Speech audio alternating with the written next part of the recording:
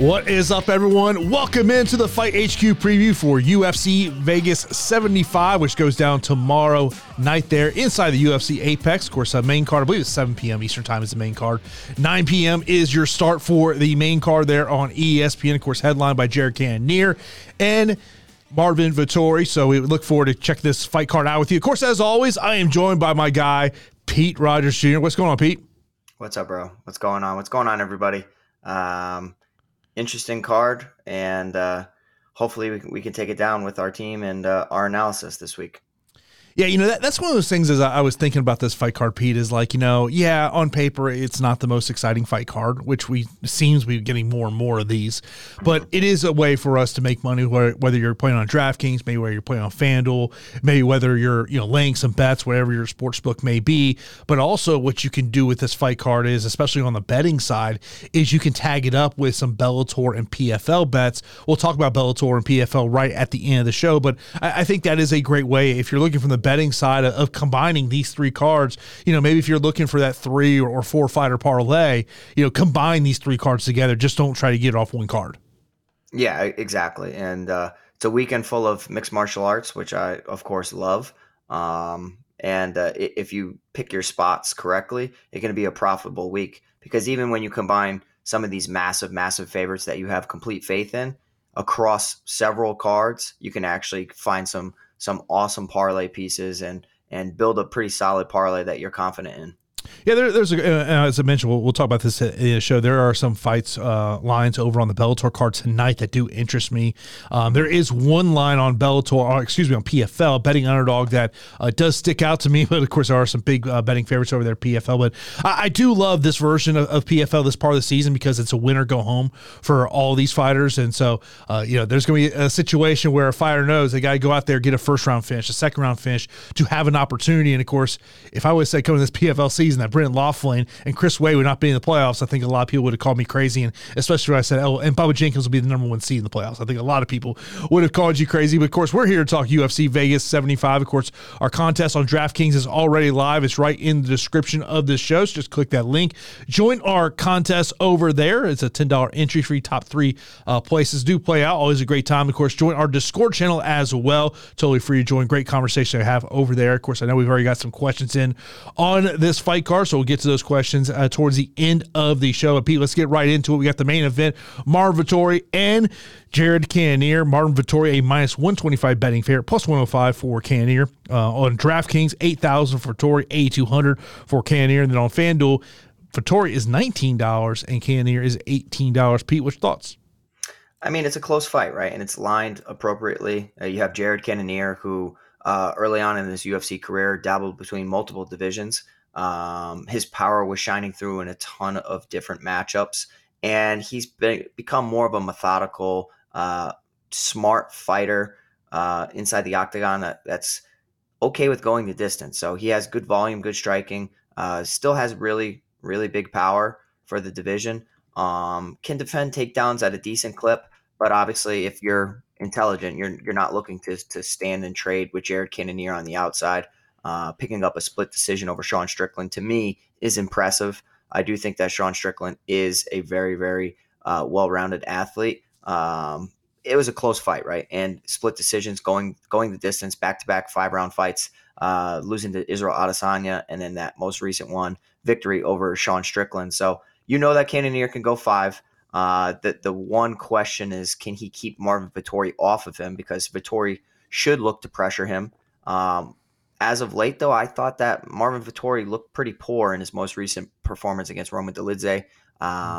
Roman's a guy I haven't been big on, and I've picked incorrectly in a lot of his fights. But hopefully, thankfully, Marvin Vettori was able to go out there and steal a close decision over Roman Dolidze there. But it was a little interesting that you had Marvin Vettori gun shy at times and unwilling to engage in any grappling, and obviously that's because of the jiu-jitsu pedigree that Roman Dolidze has.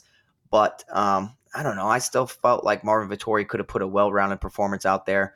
I thought that he probably projected to have a better striking advantage than what was shown in that contest, because Roman Dolidze made it very, very close, and he has very dangerous power. So I got to tell you, if Vettori goes out there and just strikes with Jared Cannonier, I do not like that strategy. He can win, yes, but I think that's working right in Jared Cannonier's wheelhouse. And because of that, and because of my little hesitance with his fight IQ at times, he's a smart fighter, but I feel like he can get lured into just striking, especially when he's been looking to fill that gap in his training so much. So it's a lean towards Marvin Vettori in hopes that he goes back to his wrestling slightly, and just makes it an MMA fight instead of just a kickboxing contest. Because the longer it is on the feet, the longer that you are playing with fire with Jared Cannonier on the feet. So slightly towards Vettori at 8,000. The price point at 5 rounds, it makes it kind of hard to get away from. I am going to get away from it in some of my lineups. Large majority of the field will be attracted to this fight. We just got to hope for 6 other 100-point finishers on the card, and I definitely think it's possible. It was more possible when we had 14 fights, but now we're down to 12, and slim pickings when it comes to underdogs. So I'll take a shot on Marvin Vettori at 8,000. And I'll let everyone know right before the show, I was telling Pete that I really did not feel like this is a fight that you have to prioritize. I mean, I understand that more times than not. I mean, probably 8 out of 10 times, we're probably going to prioritize a main event, especially at this price point. But to me, like, and I'll throw this at you because I just kind of feel like this fight might play out against the fence for a lot of it. I mean, it could. And, the issue is, like, even if it does play against the cage for a little bit, you can still get some octagon control, and some control time really adds up, especially just volume, like total strikes landed, whether they're just awful strikes to be like Vittori still scored 122 in his fight against Paulo Costa. He only scored 1 out of 5 takedowns. So I'm going to get away from the fight, but I'm a little nervous to get away from it as well, just because of, 5 rounds is difficult. You know what I mean? It's very difficult to perform poorly, but sometimes you have guys, just staring in the mirror a little bit, a little gun shy, worried about getting knocked out. So it's a lower volume 5-round bout. We'll have to see. But I would say that probably in 60% of my lineups, I'll have the fight, maybe even 70%. And just to get different, I'll take 30% chances that 6 other fighters outscore the main event. And I think when people, look at the stats, and I think they see a Sean Strickland got a takedown against Jared Cannonier, the thought process would be Marlon probably get it down. Spencer, I appreciate your question over there, asking about cheap plays over there on FanDuel. There is one cheap play that I would like to get to on FanDuel. We'll talk about that as we get on. But Pete, before we move to our next fight, I'm on Twitter, and I happen to see our good old buddy Greg Bello asking if you're in Dagestan training. Yeah, Coach Greg, you saw that? Coach Greg, we put a clip out, and my coach, Greg Rebello, said, hey, are you training in Dagestan or something? He hasn't seen me in a little bit since he's moved down to Florida. So, I think that he would be quite surprised at, A, how well I can grow a beard now, and B, Pete the Heat is not a 145er anymore. So, yeah. If you're seeing 146 on the scale, I might start asking some questions. I think one of our friends from the show messaged me on Instagram the other day. I think it's Miguel. I'll have to check, but somebody, I think it was Casey O'Neill, posted about a 135 or 145 opportunity, and I messaged him back. I was like, bro, I'd have to chop my leg off. There's no way I'm making that. So we laughed a little bit, but yeah. So it'll be 55 or 70. I'm still debating, but news will hopefully be soon. Hopefully. Now our co-main event features a 11-1 betting favorite. That is Arman Tsarukyan taking on Joaquim Silva. Joaquim Silva is a plus 700 betting underdog. Tsarukyan 9,800 on DK, $23 on FanDuel, and then Silva is 6,400 on DK, $12 on FanDuel. Pete. Yeah, so I mean, I think we're at historical. I think we made history where Arman Tsarukyan priced at 9,800. I don't recall anybody being that high. I think Hamza Chimaev was close to that, but 9,800 is ridiculous. With 14 fights, I think it was closer to a no-brainer to avoid him in just hopes that, the 110, 120 is not enough, and the salary kind of boxes you out of other lineup creations. Now that we're down to 12 fights, it's a little compelling of an argument where it's like, all right, well, I know it's 9,800, But if I pick my underdogs correctly, I probably do have enough salary to come up with a balanced lineup. So obviously, I like Arman Tsarukyan here. Does he get a first or second round finish? Does he have a decisive decision? We shall see. If he wants to, he can take down Joaquim Silva and just ragdoll him. And that type of takedown ceiling is why he's priced at 9,800. 7 of 21 takedowns in a 3-round bout, most recently against Demir Ismagulov. He's attempted 12 plus takedowns numerous times in the past. I mean, he's just a fantasy darling here. But even when he scored 7 out of 21 takedown attempts against Demir Ismagulov, it went the distance and he only scored 98 fantasy points. We need him to ragdoll Joaquim Silva and en route to a finish, or just get a quick win bonus. But even then, it's kind of difficult to pay off 9,800. Joaquim Silva is just a complete. You think that he lands a lucky shot because he has one way to beating Arman Tsarukyan is by landing a powerful knockout blow. I do not see it happening. Lightning can strike though, so I mean, single-digit ownership as it should be, and I actually think it's right where it should be. I mean, I'll probably throw him in like maybe 1 or 2 lineups just to get completely different, but I don't foresee him pulling off this massive upset over one of the best lightweight prospects in Arman Tsarukyan. Yeah, I mean, I think for Tsarukyan in this matchup, there's not really a lot to gain here. I mean, obviously going out there and getting a paycheck, obviously. I mean, the only, and me and Pete were talking about this right before the show, I mean, the only thought would be is if you're going to take a flyer on Silva is you're just hoping maybe for, he just comes out, blitzes early on and says, hey, I'm going to try and, just, knock this guy's head off. But, on Tsarukyan is much easier to get to on FanDuel at $23. At 9,800 on DK, man, you're going to have to go dumpster diving. And look, maybe it's a Lucas Almeida, maybe it's a Nicholas Dalby, maybe it's a Dan Argueta. I mean, you're going to have to get down there if you get to that. I mean, like, to me, if I'm hand building a GPP lineup, I don't think I get to Tsarukyan. Cash, I think, is a totally different story. Yeah, I'm with you. I just think for cash, you take the points and you move on. I think it's kind of crazy that Tsarukyan's 6-2 in the UFC, lost the decision arguably to Mateusz Gamrot, and then his debut against Islam Makhachev. I mean, Joaquim Silva is the worst fighter that Tsarukyan has fought in the UFC. He debuted against Makhachev, OAM, Davi Hamosh, Matt Frivola, Jagos, Alvarez, Gamrot, Ismagulov, and now they give him Joaquim Silva. It seems like backwards matchmaking.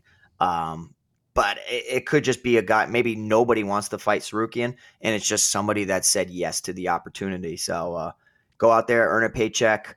Don't lose stock in this fight, though. You can't just get a win. You have to get a finish, and you have to get rid of Joaquim Silva because this is a massive step down in competition, in my opinion. Yeah, I mean, I was just looking you up. So I feel like if you're going to have Tsarukyan, you probably didn't have to get to the main event. And so let's just say your combination was Tsarukyan, Vettori, then for your final 4 fighters, that leaves you $8,050 average remaining per player. So it just kind of gives you an idea if you are going to go that route. But Pete, you bring up a great point. Like if you're rostering Tsarukyan in a GPP, 120? Has to. He has to, unless the rest of the card is like unheard of stinker DFS scores. You know what I mean? Like, because it's still all relative. And if the other 9,000 options lay an egg or they score 90 points, that 120, 115 could be enough, but it's still too much salary to eat up. You need a massive ceiling performance. So I'm completely okay with getting away from it in more than half of my lineups. Appreciate everyone tuning in for this episode of Fight HQ as we're previewing UFC Vegas 75. Be sure to smash that thumbs up button if you happen to watch this on YouTube. Subscribe to the channel. Hit that notification bell so you know, of course, we're here every Friday at 2 o'clock for the most part. Sometimes the time may differ. Pete asked me about doing a show on Thursday this week, but unfortunately, I was unable to do the show yesterday. But for the most part, we're here Fridays at 2 p.m. Of course, you can always check out our show via the podcast channels, whether it's Apple, Spotify, wherever that may be, or right here on YouTube. We appreciate everyone tuning in. Next up, we we got Christian Duncan taking on another Armin. This one's Armin Petrosian. Armin Petrosian is a plus 126 betting underdog, minus 150 for Duncan. Over on DK, 8,600 for Duncan. Petrosian 7,600. And on FanDuel, kind of interesting lines over here on FanDuel on this one. $16 for Duncan, $15 for Petrosian. As I look at that on FanDuel, I'm like, oof, I think if you're playing FanDuel, I think you got to prioritize this fight. But this I think is interesting is, Pete, I would say this is, can Petrosian deal with the striking of Duncan? Yeah, so I mean, it's a tailor-made matchup for both guys. I mean, like Armin Petrosian's constantly having to defend takedowns and keep the fight on the feet. And the same thing goes for Christian Duncan. Everybody wants to take him to the mat, or they should work to do so, because if you stand and trade with Christian Duncan, he's a little too diverse on the feet, and he can give you tons of problems. So very unique matchup between two strikers, and I love it. Armin Petrosian, I don't expect him to lace up any wrestling shoes. He's only attempted one takedown, and that was against AJ Dobson. But when you get hit and you get hurt, things change, and you could look to become a wrestler in a striking matchup. So I don't foresee Christian Duncan looking to do so against Armin Petrosian. This is where Duncan can go out there and showcase his skills, showcase his diverse kicking attacks as well.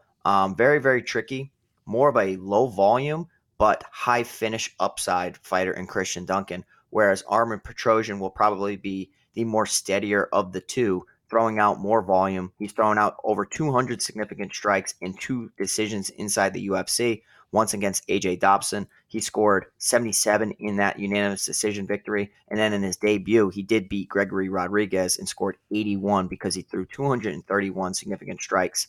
And, he's not afraid of biting down on that mouthpiece and throwing. But I will have to side with the savviness and the slickness of Christian Duncan. I think it's a tailor-made matchup for a striker. You want this type of stuff. Yes, give me a striker. Let me go out there and prove that I'm one of the best in the world when it comes to that art.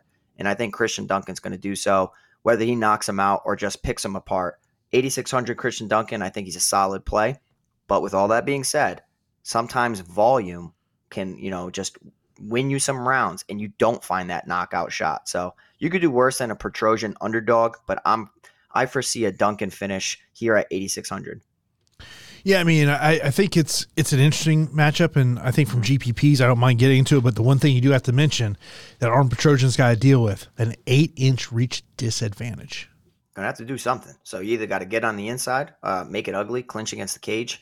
Anytime you clinch, right? Like we drill so much clinching and so much cage work where like you don't even mean to go for a takedown, but it just because of all the drilling you do in the training room, sometimes you start to do so. So I wouldn't be surprised if they just start to chain wrestle a little bit, and then they get back to, oh man, okay, let's strike from distance. Next up, we got a matchup that we had a question about cheap FanDuel plays, and this was a fight that I was referring to, and that is Pat Sabatini taking on Lucas Almeida. Pat Sabatini, a minus 190 betting favorite, plus 160 for Lucas Almeida. Pat Sabatini is 9,100 on DK, $20 on FanDuel. Almeida, 7,100 on DK, $11 on FanDuel. In terms of a cheap play on FanDuel, I don't mind getting to Almeida just because, Pete, I think there are some question marks here on Sabatini. Massive question marks. And I love Pat Sabatini, and I love that entire Renzo Gracie Philly, establishment. There's massive red flags here with Sabatini. It's about absorbing a shot. I have zero faith that he can absorb any shot. We've seen it time and time again. He gets dropped, he gets hurt, he gets wobbled. His striking is not good defensively. He does just enough to make you respect it on the feet so that it can open up an opportunity in his wrestling. Jamal Emmers nearly had him out before he leg locked him. Damon Jackson, not known for his striking at all. He has solid hands, nothing crazy. That was just a complete, I will say that was an outperformance if you've ever seen one. Damon Jackson just, fighting for more than just money in that fight, and had a ton of motivation, and, landed some shots and looked to him good against Patrick Sabatini, caught him cold. I think a guy in Lucas Almeida can do the same exact thing. I mean, if he's still alive in the second or third round and you haven't gotten him out of there, which it's very hard to do so, he's live to land a shot and knock you out. I wish his takedown defense wasn't so bad, because I would be picking him here against Pat Sabatini. But his takedown defense is very, very poor. He's okay with being on his back because he throws up submissions from his back, but against a control-oriented grappler and Patrick Sabatini, that is like the worst thing you can do. You need to get back to your feet. And even when he does get back to his feet, a lot of his regional tape is just constantly mat returns. So as much as I want to pick Lucas Almeida from the knockout upside and the red flags that Sabatini has, I'm still going to side with the grappler because I just think that he's going to outgrind Lucas Almeida and that knockout shot never comes. That doesn't mean I'm not going to avoid Lucas Almeida, though, because if he wins, I think he scores fantastic.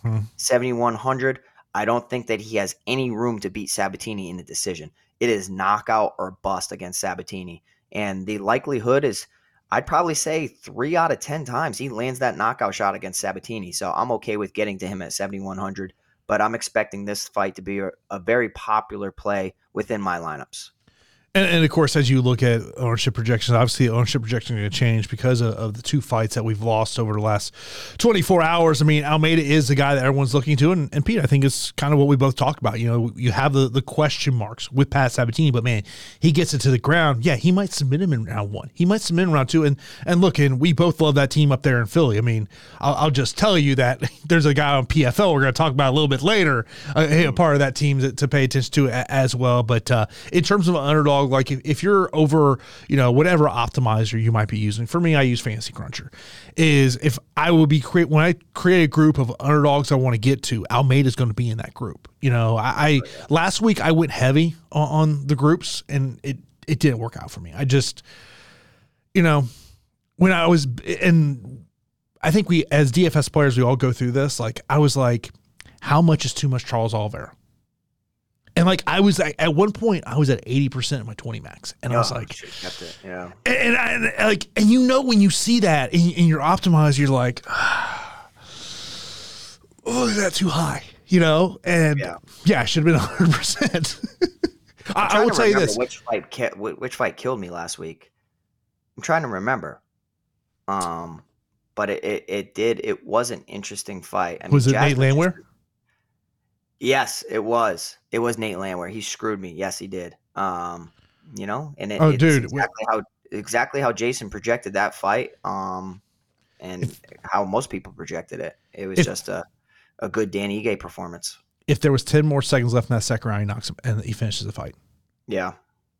You know, because Nate did not know where he was at. No, not at all. That's that. How many times we see that, you know, you see that fighter walking back and it's like, uh-oh. He don't know where he's at. Yeah, exactly. Yeah, but yeah, it's just, I mean, that's when you get, and I find myself doing it more on pay-per-view events where I get much heavier on groups than say I do on a fight night card. Like, I don't, you know, I mean, Sarukian's a safe pick to go all in on this week, but yeah, it's a salary issue for me in terms of that one. Next up, we got Manuel Torres taking on Nicholas Mota. Mota is a plus 155 betting underdog, minus 180 for Torres. Torres, 8,900 DK, $17 on FanDuel. And then for Nicholas Mota, 7,300 on DK, $14 on FanDuel, Pete. Yeah, this fight's going to be fireworks. I don't see how this lightweight clash doesn't deliver. We have Nicholas Mota here, rebounding off of his debut defeat to Jim Miller, which doesn't look so bad in hindsight, and picking up a first-round victory over Cameron Van Camp through a beautiful cross hook, kind of leaped in on the hook and just dropped Cameron Van Camp en route to a first-round finish. You have Manuel Torres on the opposite side, who made quick work of Frank Camacho in round 1 en route to a first-round KO. I will tell you that historically, Nicholas Mota has been chinned and knocked out or knocked down in a ton of his fights, 4, I believe, or 3 at least. And Manuel Torres, there's no feeler punches when he's throwing. He's setting things up in a way where it's all power shots. And he just bites down on his mouthpiece and he slings it. I would probably say that he does not have the best cardio over 15 minutes because of how hard it is to just throw 100% all the time. But it's success. He finds success with it.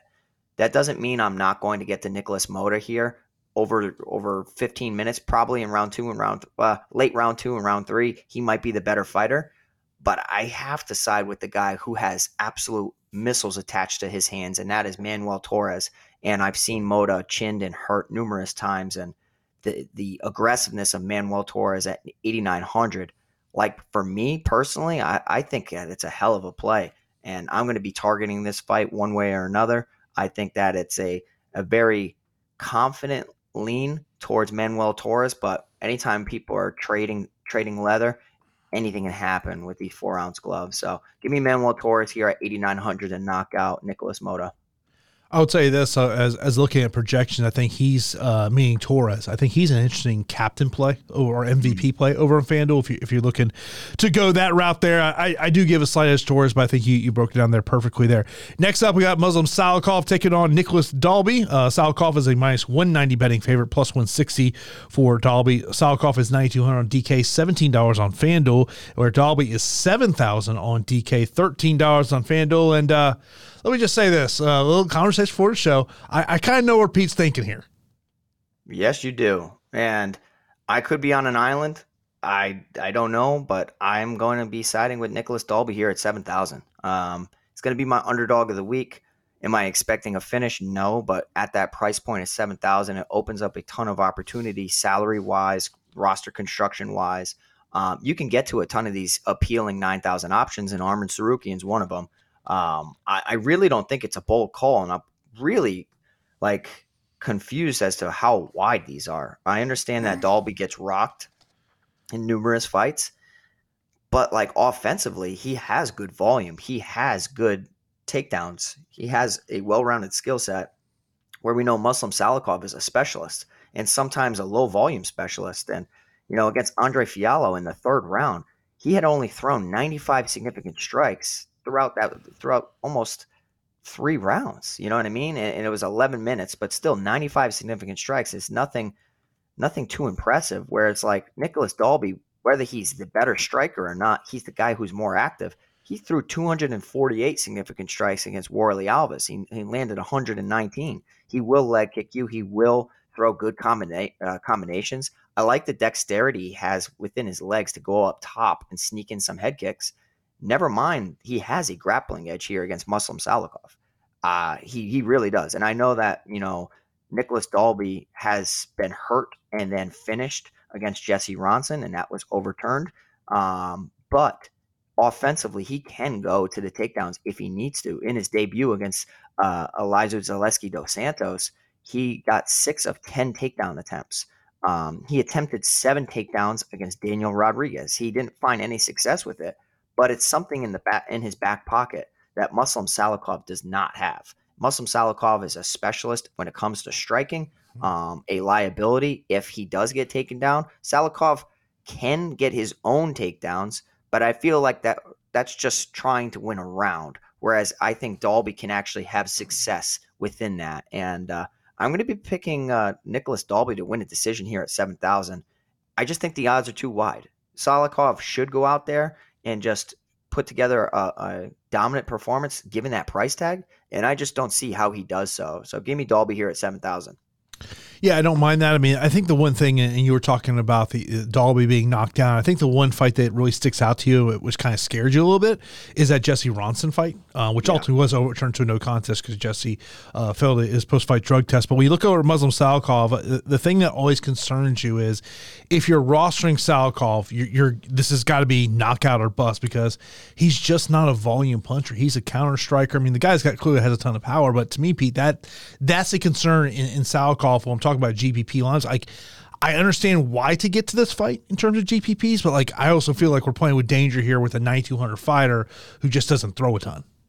Exactly. And that's, I can't back a guy at 9,200 in hopes that he lands that kill shot, because that may not come till round 3. And if it comes in round 3, you're not going to pay off that 9,200 price tag. I'd much rather just take a dog shot on Dalby, who can win a decision, who will be the better minute winner of the two. So if I'm wrong, I'm okay with it. And I just think, it's a salary, stay away from that salary of Salikov, whether he wins or loses.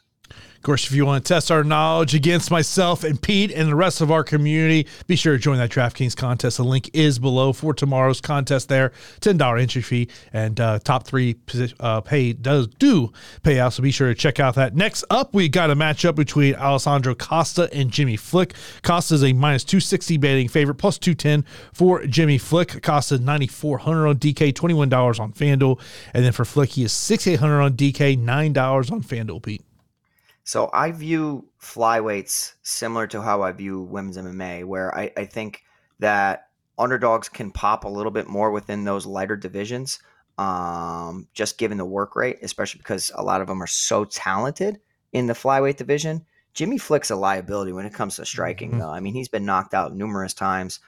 He is facing a Brazilian Jiu-Jitsu black belt in Alessandro Costa, but Costa has dynamite in his hands. So Costa will definitely be the better striker of the two, but Costa is coming off a third-round knockout to Amir Albazi, and Albazi's a hell of a lot better than Jimmy Flick, even though Jimmy Flick is a talented submission artist. So I think that this is an interesting fight to target. I wish Costa was like 8,800 because I would be truly recommending him, but 9,400 it becomes a salary play.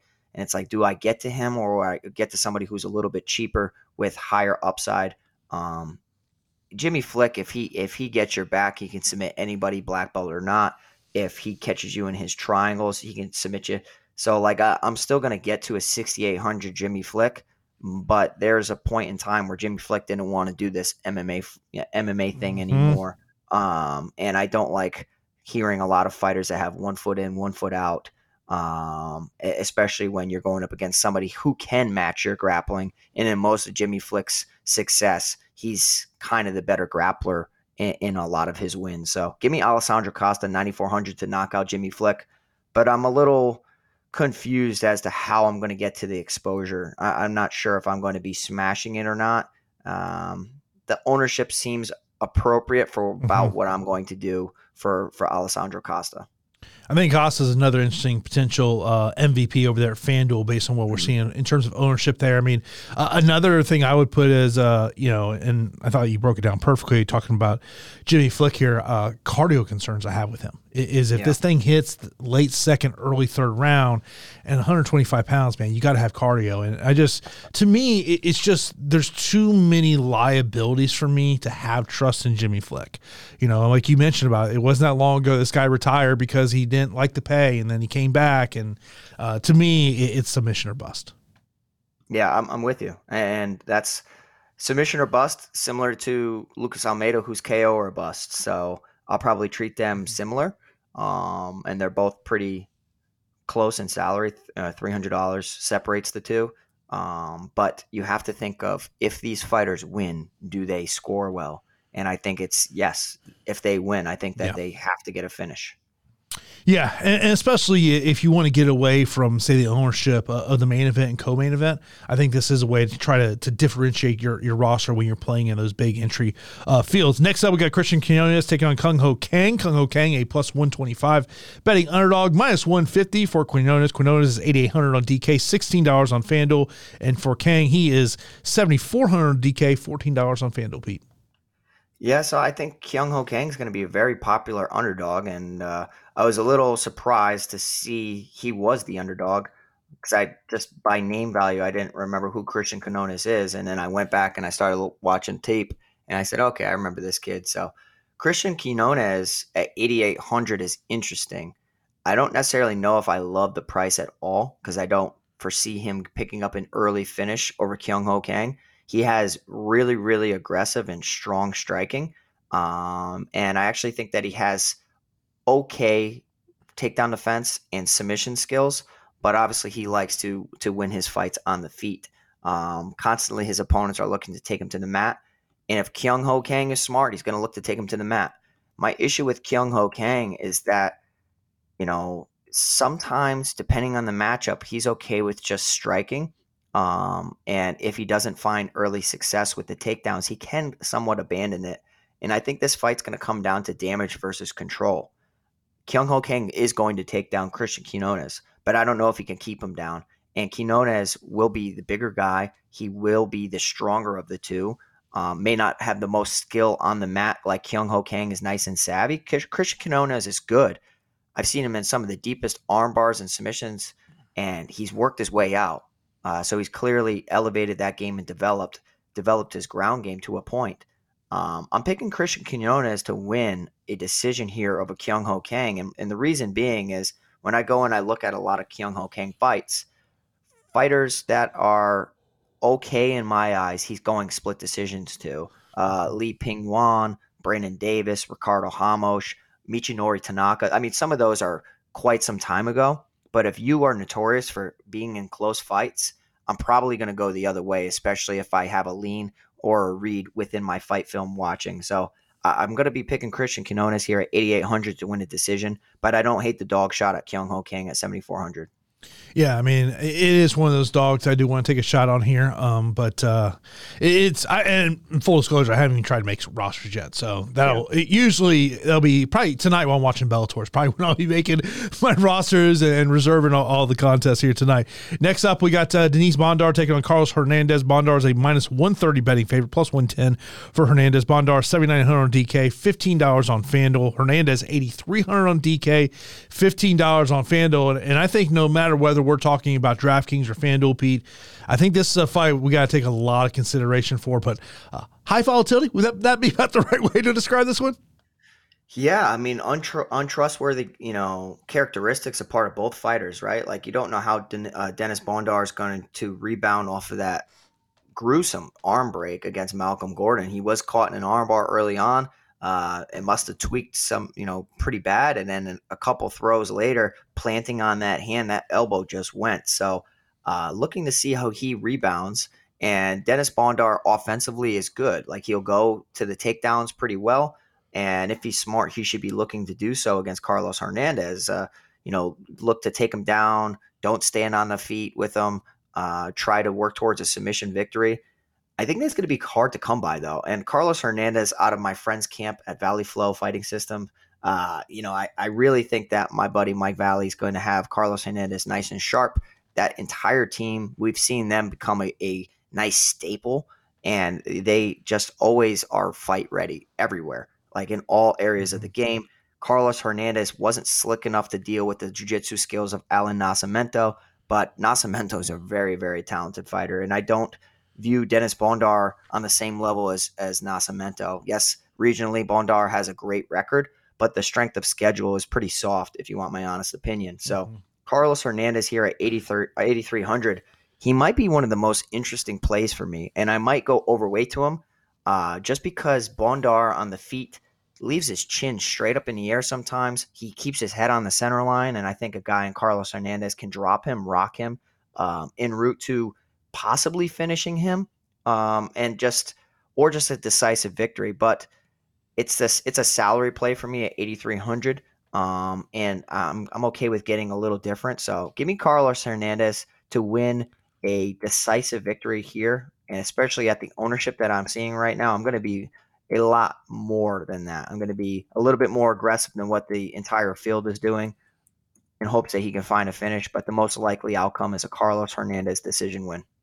I was talking to a regional matchmaker this week, and we were talking about these fighters who have these great records, but the strength of competition may not be the best. And this matchmaker said, he goes, it's usually one or two situations.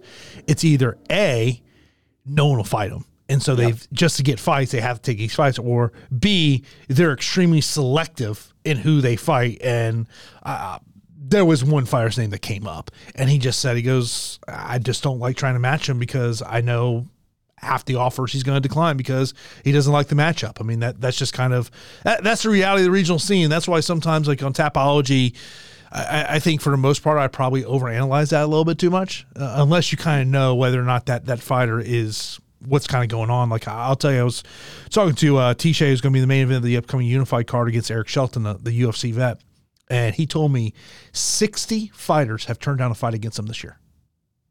Yes, that's crazy. And it's also due to the region too, right? Like, good records in certain areas of the world are not the same across the board. Mm-hmm. You see anybody coming out of Alaskan FC, and it's kind of just like, I, it's I'm like just it's a softball matchup, you know what I mean? And for the most part, it's Pete. just certain areas of the world are a little behind when it comes to the growth of mixed martial arts. Look, if I came to you and said, "Hey, Pete, man, so Give me a title fight down I in go, Alaska. Let's see. I go, hey, man, we got a title fight. It's at 55. We got to make 55 in 6 days, but it's Alaska FC. Shit, I'm making it. I'm making it one way or another. I'm making it one way or another. But yeah, exactly. It's you don't know the ins and outs of the management, the matchmaking, or anything. But if you are wise to the game, you can kind of spot little things about records. And Bondar, especially like for me, the craziest part is like when people go backwards, like they have like a massive step up in competition, and then just to stay active, they fight a guy. Say they picked up a victory of a guy who's 15-8 or something. It's like, oh, that's a good win. Okay, that should possibly be the next step into the bigger show. And then like 3 months go by and they get a little impatient and they take a fight against a guy who's 2-0 or 2-1. It's like, Yeah. what the hell are you doing? Like, to me, that's the backwards growth. And, you can spot the inefficiencies within matchmaking and also within mixed martial artist records. There's somebody I know in the industry, and this was years ago. He came up with a line: "You got cans, we got hands." There we go. Yep, I like that. we all, and for people in the industry, we know it. We know what tomato can means. Coke can mean. We know it all means there. Next up, we got a female matchup. We got the underdog here at plus 190, and Gabriel Fernandez take on Teresa Belita. Belita is a minus 230 betting favorite, 9,500 DK, $22 over there on FanDuel. And Fernandez, she's 6,700 on DK, $10 on FanDuel. Pete. Yeah, so I mean, like, I understand the 9,500 price tag on Teresa Belita, because that is like where I view her ceiling within this matchup, because Gabriela Fernandez in her most recent fight against Jasmine Jasudavicius, she looked like a fish out of water on the mat. And Jasmine Jasudavicius, rightly so, looked good last weekend against Miranda Maverick, and she was able to go out there and put good wrestling, good top control, and just kind of outwork her opposition. Gabriela Fernandez is a very physical fighter who has good striking. But I saw elementary mistakes when she was on her back. Like, you don't see fighters, looking for underhooks, or you don't see them doing any of the proper things to get back to their feet, never mind guard retention. And I just didn't see it. So Gabriela Fernandez, for me, is a massive red flag. Now, on the opposite side, Teresa Bleda possesses some of the similar skills that Jasmine Jasudavicius has. There is going to be room for improvement in both ways. Like, Teresa Bleda did just fight Natalia Silva, who is possibly on her way to fighting for the title. The way that she is just going through her opposition, Teresa Bleda goes out there and just completely, taxes her gas tank. Like, she'll put the pedal to the metal, attempt takedowns, ground and pound submissions, everything. But I think the longer the fight goes, she is a complete cardio liability. So 9,500, she can go out there and ground Gabriela Fernandez, mat return her, ground and pound her, work her way towards a submission or ground and pound finish. Absolutely 9,500.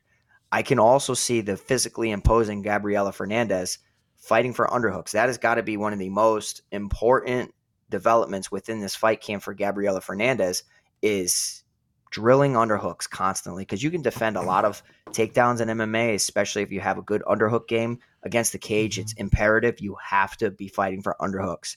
And I actually think that she can surprise some people here at 6,700. I told you I'm going to be prioritizing this fight. I'm going to be projecting a Teresa Bleda ground and pound or submission, but I just have a terrible feeling that Gabriela Fernandez is either A, going to knock out Teresa Bleda, or B, going to do enough to win a matchup on the feet en route to a decision win at 6,700. So with all that being said, I'm going to prioritize this fight for a lot of my lineups. And I'm okay with being wrong, because I just think that one way or another, we're going to have a necessity, a part of our lineup where you're going to need to get to this score. Yeah, it's once again, I mean, we got some high price 9,000 options. I know we got a question where I answered in a show about ranking these fighters, but yeah, that's going to be kind of the trick with this one. Next up, we got Ronnie Lawrence taking on Dan Argueta. Ronnie Lawrence is a minus 190 betting favorite, plus 160 for Argueta. Lawrence, 8,700 on DK, $19 on FanDuel. Argueta, 7,500 on DK, $12 on FanDuel. And of course, Ronnie Lawrence, it's been a year since we've seen him in inside competition. Of course, that was that loss to Kakramanov, who just took him down at will after he had been a takedown artist. And Daniel Argueta has shown the ability to get the fight to the ground, Pete. Yeah, interesting fight, man. Really interesting fight, and one where I'm kind of scratching my head all week because Ronnie Lawrence is just fantasy goodness. Like 134 against Vince Cachero, 131 against Mana Martinez.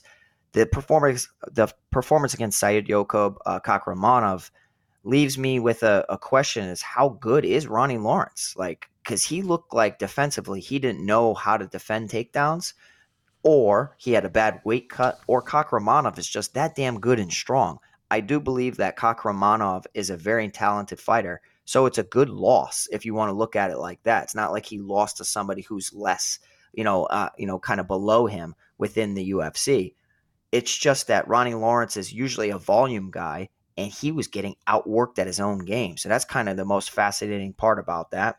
I will say that the better minute winner in this matchup between Lawrence and Argueta will be Ronnie Lawrence, but that doesn't mean that he will be effective. Activity does not always mean effectiveness, and Argueta possesses a pretty powerful left hand and good wrestling in his own right. So I'm very, very interested with this matchup. I told you pre-show that I might even get to 100% of this fight, just one way or another. Mm-hmm. Either Lawrence is going to ground Argueta over and over, and we're going to see Argueta get back to his feet, which could really boost the totals of Ronnie Lawrence, or we see Lawrence on the outside showcasing that karate-esque type of striking. I know it's like a work in progress. It's not horrible. It's okay, but you can clearly see that he's not natural at doing so. And he's a liability to get knocked down on his butt. We've seen it numerous times. I got questions about his chin. Argueta, on the flip side, I can actually see him, if he gets on top position, he has very, very powerful elbows, good wrestling in his own right, and a powerful left hand. So I love this fight from a DFS aspect. I'm going to get to it a ton. I don't think that their wrestling is going to negate enough where there's not going to be fantasy points. I think it's going to be they both find success and then they both get back to their feet. So I think that one way or another, we're going to have a great performance. I'm going to be I really want to pick Dan Argueta, but I'm going to be leaning with the activity of Ronnie Lawrence at 8,700. All in all, don't care who I get in my lineups. I was literally just starring fires I'm going to pick for our straight up fight picks. And yeah, it's a tough underdog week that you feel a lot of confidence in.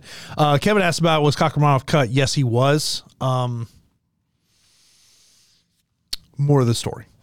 Yeah, exactly. It's not exactly because he wasn't cut for skills. It wasn't that. It wasn't that. I've heard some things, but yeah, it's sometimes there's more things that go involved into why the UFC decides that they no longer want to be in X fighters business. But let's move on to our first fight of the night. That'll be Modestas Bukauskas taking on Zach Polga. Bukauskas is a minus 200 betting favorite, plus 170 for Polga, and over on DK, Bukauskas $9,000, $18 on FanDuel, and then Polga $7,200 on DK, $11 on FanDuel. Pete. I'm snickering because it's the first fight of the night, and Jason likes Bukauskas and Polga, so I don't really know how his exposure is going to go. I will tell you that it's a compelling light heavyweight bout. Bukauskas is clearly hitting a stride where, outside the UFC, he worked his way back in, took an opportunity against Tyson Pedro, who was like the boogeyman. Nobody wanted to fight him, and then he was just a little bit better, a little sharper than Tyson Pedro, who gassed over 15 minutes. So you have Bukauskas on a little bit of a heater here at 9,000. Zach Polga, a guy who is supposed to win the Ultimate Fighter. And then, in my opinion, that's kind of like my impression of the season. He looked like he was the better fighter throughout the entire season. Got knocked out against Muhammad Usman, who has power, but not really known for knocking people out, more so of just grinding them and working for takedowns. He rebounded okay against Jordan Wright, but I didn't think that was a good performance. I thought that he should have knocked out Jordan Wright. what he did what he did in that matchup was attempt 6 takedowns. So it seemed like no matter my belief or my impression of Jordan Wright, people inside the cage are respecting him enough where they are shooting takedowns because they don't like what they're seeing. They may not be comfortable with the stance or whatnot. I think that Bukauskas at 9,000 is interesting. He has power. He has the skills. He has been knocked out in his own right. I'm going to be picking 9,000 Bukauskas. I don't like the salary by any means. But like maybe he can find the chin of Zach Palga. If Muhammad Usman was able to, in Bukauskas, I'm leaning more towards that this is just going to go the distance, and Bukauskas is going to get his hand raised. Look, I'm still a believer that Palga was the most talented mixed martial artist on that season, the Ultimate Fighter. Yeah. But of course, he was a 205er fighting at heavyweight, which, I mean, look, we see that happen a lot in the Ultimate Fighter where a fighter goes up a weight class because they view it as their best way to get into the UFC. This is one of those fights that I don't have a lean either way. I mean, if I was going to lean, I would lean Bukauskas. I think that you've seen the changes that he's made from his first stint in the UFC now into the second stint. But, Palga's just a guy that, and Pete, this, like you talk to people in the industry that you really value their opinion. I can't tell you how many people were so high on this kid. I mean, high on this kid. And if he doesn't get a win tomorrow night, his days in the UFC might be over. That's another thing that we have to kind of decipher, and it's difficult for us and just for everybody in general. When so many people are going to bat for somebody and you hear this name over and over and over, it makes you wonder, are they going to bat for this person because they believe in their skills so much, or just because that person is such a great teammate that they, you know what I mean? Like they've helped so many other people, like Curtis Blades, like Zach Palga's done a lot in the training room. I've heard great things, but is it more about just, that team type of environment, or is it actually due to his skills? But when I hear it from people who are not associated with that fighter, not associated with that gym, that's where I think I put more credence into it. Like if it's someone from that gym telling me about, I'm like, hey man, this guy is like killing the gym. Okay, all right. But then like if I'm sitting there talking to somebody in South Florida about a fighter in Colorado, I take a lot of weight into that. Yeah, I'm with you on that. That makes a ton of sense, and I would agree with that. And that's where you kind of just have to see through all the BS sometimes and just like the loyalty, because everybody's going to talk up their friends. And we've seen like Nate Diaz go to bat for, who is it? What was that kid's name? Avila. Yeah. The kid's bad. That kid's bad. Yeah. I mean, how many times? I mean, and look, there's, and this is why, I was having a conversation with our fighter because we were talking about betting odds, and he's like, I just don't understand how these betting odds kind of come about. And it's just like, sometimes there's things we see on film on the regional scene and we're like, okay, we think this thing's going to correlate. Then you get to the UFC or Bellator, PFL, and they just falter on the main stage for whatever reason. Maybe it's because look, there are times that definitely I think fighters don't test themselves on the local scene coming up. That's why I put more weight into like an LFA promotion, because I know in LFA they're not putting together gimme fights. You go to LFA, you're going to fight tough competition. That's why I think that's one of those things when you're looking at regional scene tape, I think you do have to look at the promotion that they're fighting for and maybe have a little bit of understanding about that. But let's get into our straight up fight picks here. Main event. This is another one I'm going back and forth on, but give me Marvin Vettori. Yeah, Marvin Vettori lean for me. Clear Sarukian in the co-main. Sarukian. I'm going to go Duncan, but I think if Trojan gets it done, it's via decision.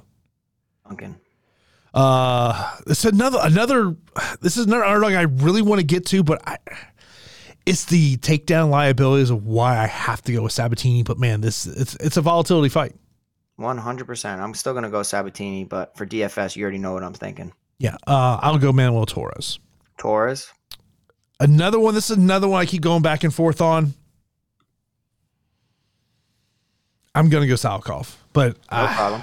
I don't trust it. Yeah, Dalby's been dropped a lot, so I get it. But I'm still going to go with Dalby here as the underdog. Costa, and he may be one of my guys I have the most faith in here. I like Costa as well. I like Kang for DFS, but a straight up pick, I'll go Quinones. Yeah, Quinones for me. I got to go Carlos Hernandez. I can't trust Bondar. Yep, Hernandez. Bleeda's going to be the pick for me. Yep.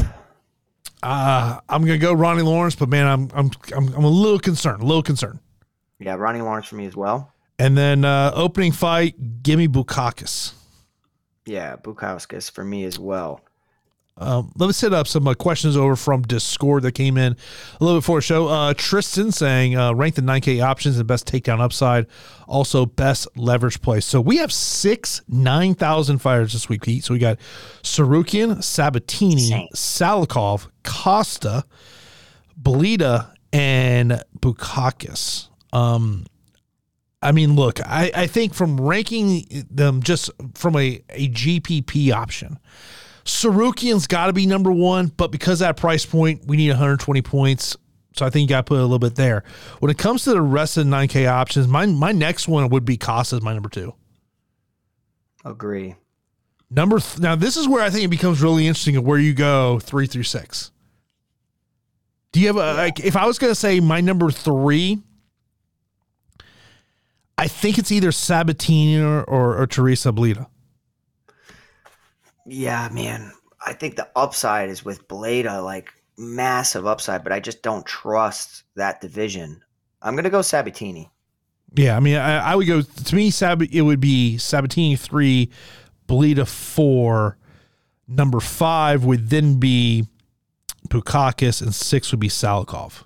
Mm-hmm. Now, and also Tristan was asked about ranking it from a takedown upside.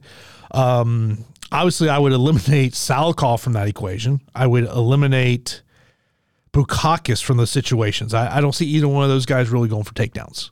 I don't see Costa either. He shouldn't. Jimmy Flick's really good on the mat, so he shouldn't. Comes down to Sarukian, Sabatini, and Belita. Sarukian clear 1 for me. It's Blade. You can't go wrong with Belita or Sabatini from what their oppositions have shown in fight film. But like, I clearly have more faith in Renzo Gracie Philly, so I'm going to be leaning Sabatini over Belita. Yeah, no question. Best leverage plays. I mean, look, there's some dart throws to throw out there. I want to see what the Christian Duncan ownership ultimately ends up looking like. Some other Almeida. I mean, he's going to be highly owned, so it's not really a leverage spot there. Maybe Dalby is a little bit of a leverage spot play. Hernandez, I think it would be another one to throw out there, and then probably the first fight of the night. I mean, I don't think that I don't think glad you said that. I don't think the first fight of the night is getting enough total ownership between both sides, and that's one of the things that I have really been incorporating into my line of construction is, when I get to Saturday and I'm pulling up the ownership projections, I'm going, okay, what is the fight that is combined getting less than 35 total percent? Exactly, Jason. And when we're looking at these, like I'm a big 20 max player. So to me, where can I potentially find leverage? And I think that's one of the things. And, to me, ownership projections is just a tool that I'm using, to help create my mindset. But that is a big thing I'm doing now is what is a fight that's just being underowned? Yeah. And I'm so glad, because I was really going to say that, because I thought that I was the only one who noticed that. But like, it is the first fight of the night's massively going under owned to a point now where, me, I'm just so damn risky that I might like super smash that and just get to an ungodly amount of Bukauskas and Pauga. The most likely situation is that it goes 15, but I have question marks on both of their chins, and there is some sneaky takedown upside if Pauga wants to lace up some wrestling shoes. So I might have to do it, especially in the 20 max. Value plays underneath 8K on DraftKings. In terms from a GPP aspect, Lucas Almeida, but like we've talked about the fact of, the defensive liability of getting taken down. Moda, I don't mind getting there just because of how that fight could play out, even though I do like Torres in that situation. And outside of that, maybe Argueta would probably be another one that I would throw in there.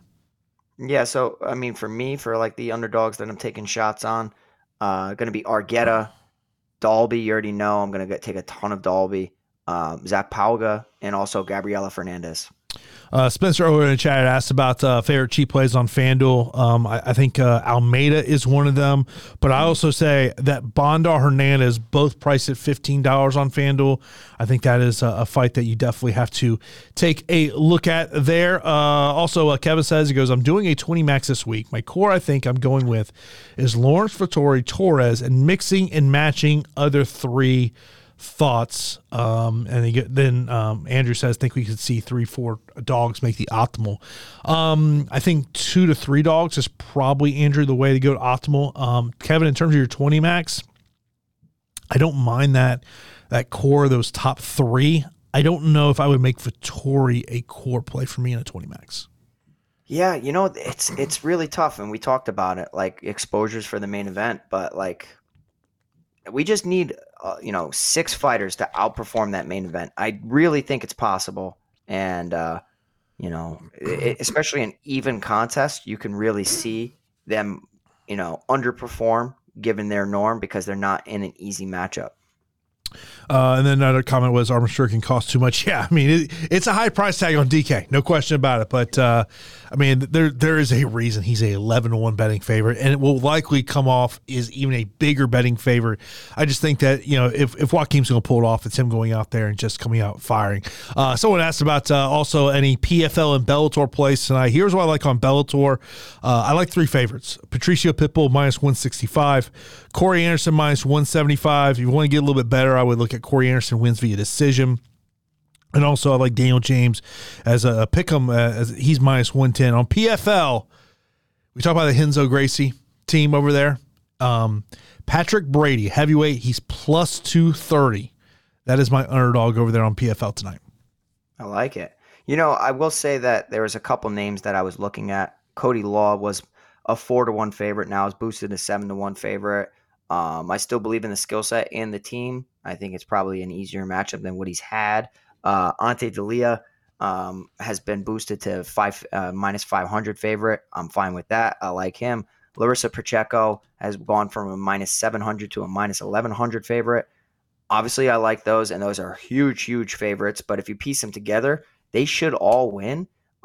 There was somebody else I was interested in. And back on Monday, Ramazan Kurmagomedov was -400. He's now down to -190. So something must have happened. Some money has come on Jaleel Willis. So I'll probably remove him from my parlay. But it's going to be massive favorites whenever you get into Bellator and PFL and picking dog shots. So I'm okay with it. Law, Pacheco, D'Elia, crazy, crazy odds on all that. But you get almost 2-1 odds between those 3. Yeah, I mean, Kevin asked for best 3-pick parlay. I will tell you this right now. Here's the one thing I've learned about betting on Bellator. Don't bet against Patricio Pitbull. Sergio Pettis is returning from a major knee injury. Now he's into this one. Now, of course, he's at 35. First time 35. Fighting at 35.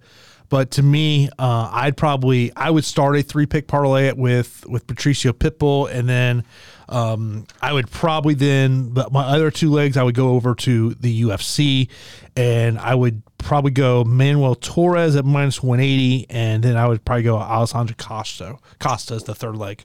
What are you going to do when Sergio Pettis ruins your parlay and just lands that shot because Patricio Pitbull is down to 35? I mean, he could do it.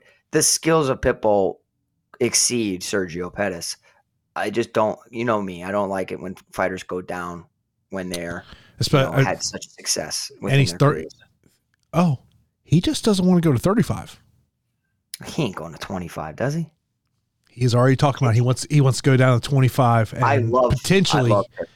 And of course, they're introducing a 125-pound title at the end of next month. Horiguchi's fighting another Ryzen fighter. So I would think if you're Bellator, they would probably all be about Horiguchi and Pitbull. And I will say this, I was actually pretty floored when I saw Scott Coker confirm Bellator's for sale. I was actually surprised that he admitted that. I like Scott Coker. And obviously I have roots tied to Bellator, but I'm not signed by them. I want to be. So, I want them to continue to grow. I don't want them to go nowhere other than up. And I think a merge would be great. I don't think it's likely to happen, but we'll see. It would be the best thing for mixed martial arts if the PFL and Bellator merged. But if they merge, you got to have fight people running the promotion. Agree, 100%. You can't have these other companies. You know what I mean? Like you need Coker. Yeah, you do. Yeah, Bellator has fight people running that promotion. I'll tell you this about PFL. I don't know this. I had someone reach out to me over the past couple of days, and they had said to me, Jason, I always thought you were kind of a hater on this whole PFL broadcast. Watching live suck because of the pacing. He goes, horrible. He's like, dude, I watched it live. I turned it off. I just couldn't take this whole wait time between fights. I go, told you, bro. Told you. It is not fun to watch live. When a purist like us is telling you that they need to change something, you know what I mean? Like, you need to change something because we're very, very flexible. When you got us sitting there going, what the hell? Come on. Like, speed this up. But, of course, we got these fights coming up here tomorrow. Of course, be sure to join that DraftKings contest. Join our Discord channel, totally free to join. Of course, we'll be back here next week. We got the fight card in Jacksonville, so in front of fans. And I am loving this main event. Josh Emmett, Ilya Topuria. Oh, bring on the violence, Pete. Yeah, it's going to be a hell of a fight card. Excited for that one. Excited to make some money for this. Make sure before you guys head out, you hit that like button for us, subscribe to the channel. Help us get to our new goal of 1,000 subscribers. That's still been our goal. We're still slowly approaching it. We really appreciate you guys joining the Discord in our description below. And good luck to you guys on Saturday. Look, I'm always down for fights in front of fans. Get out of the Apex, please. Get in front of fans, man. It's oh man, some of these. I was looking at tickets for UFC Boston, and because my buddies and I, we wanted to go, bro. You know me, I'm down to spend money, bro. These people, the UFC has lost their damn mind. I'll stay home. Okay, I'll stay home. No problem at all. When they did the pay-per-view in Miami, the last row in top of the building, row. Yep. The face was $600. Okay, I'm telling you right now. Okay, so they're almost $1,000 for upper bowl at UFC Boston. That is ridiculous. I'm not spent. My buddy's like, come on, let's go. I'm like, dude, I've seen a ton of fights. There ain't no way I'm sitting up top. I'm sitting lower bowl, if anything, and that's going to run me almost $2,000. Here's where I think, and this would be my advice to anyone who's going to a UFC, Bellator, PFL type show. Floor seats are the worst goddamn seats. I'm just telling you. I like the slight incline on the bottom row, though. I think on the bottom bowl. First bowl, midway up. Yeah, 100%. That's where you want to be. Exactly. Because you want to get like you're just above that top of that cage looking down. Mm-hmm. Those to me are the best seats in the house. Agree. That's what I want. But that's going to be $1,500 to almost $2,000, and that's crazy. You got to take down an attorney. Here we go. Here we go tomorrow. And that could be taken down because of finding a fight that's going under-owned, and that first fight of the night could be it. We'll see. I'm just saying, if you take down an attorney, I have a feeling Bree's going to yell at you because you woke Leah up. Yeah. Exactly. I got other things to spend money on. So, but yeah. Yeah. We appreciate you guys checking us out. It's always a blast doing these shows. Help us hit our goal of 1,000 subscribers, and we'll continue to be back here every week. We do it because we love it and appreciate everybody's support. And that's going to wrap it up for this episode of the Fight HQ preview for UFC Vegas 75. As Pete said, we'll be back here next week. Get you ready for UFC Jacksonville.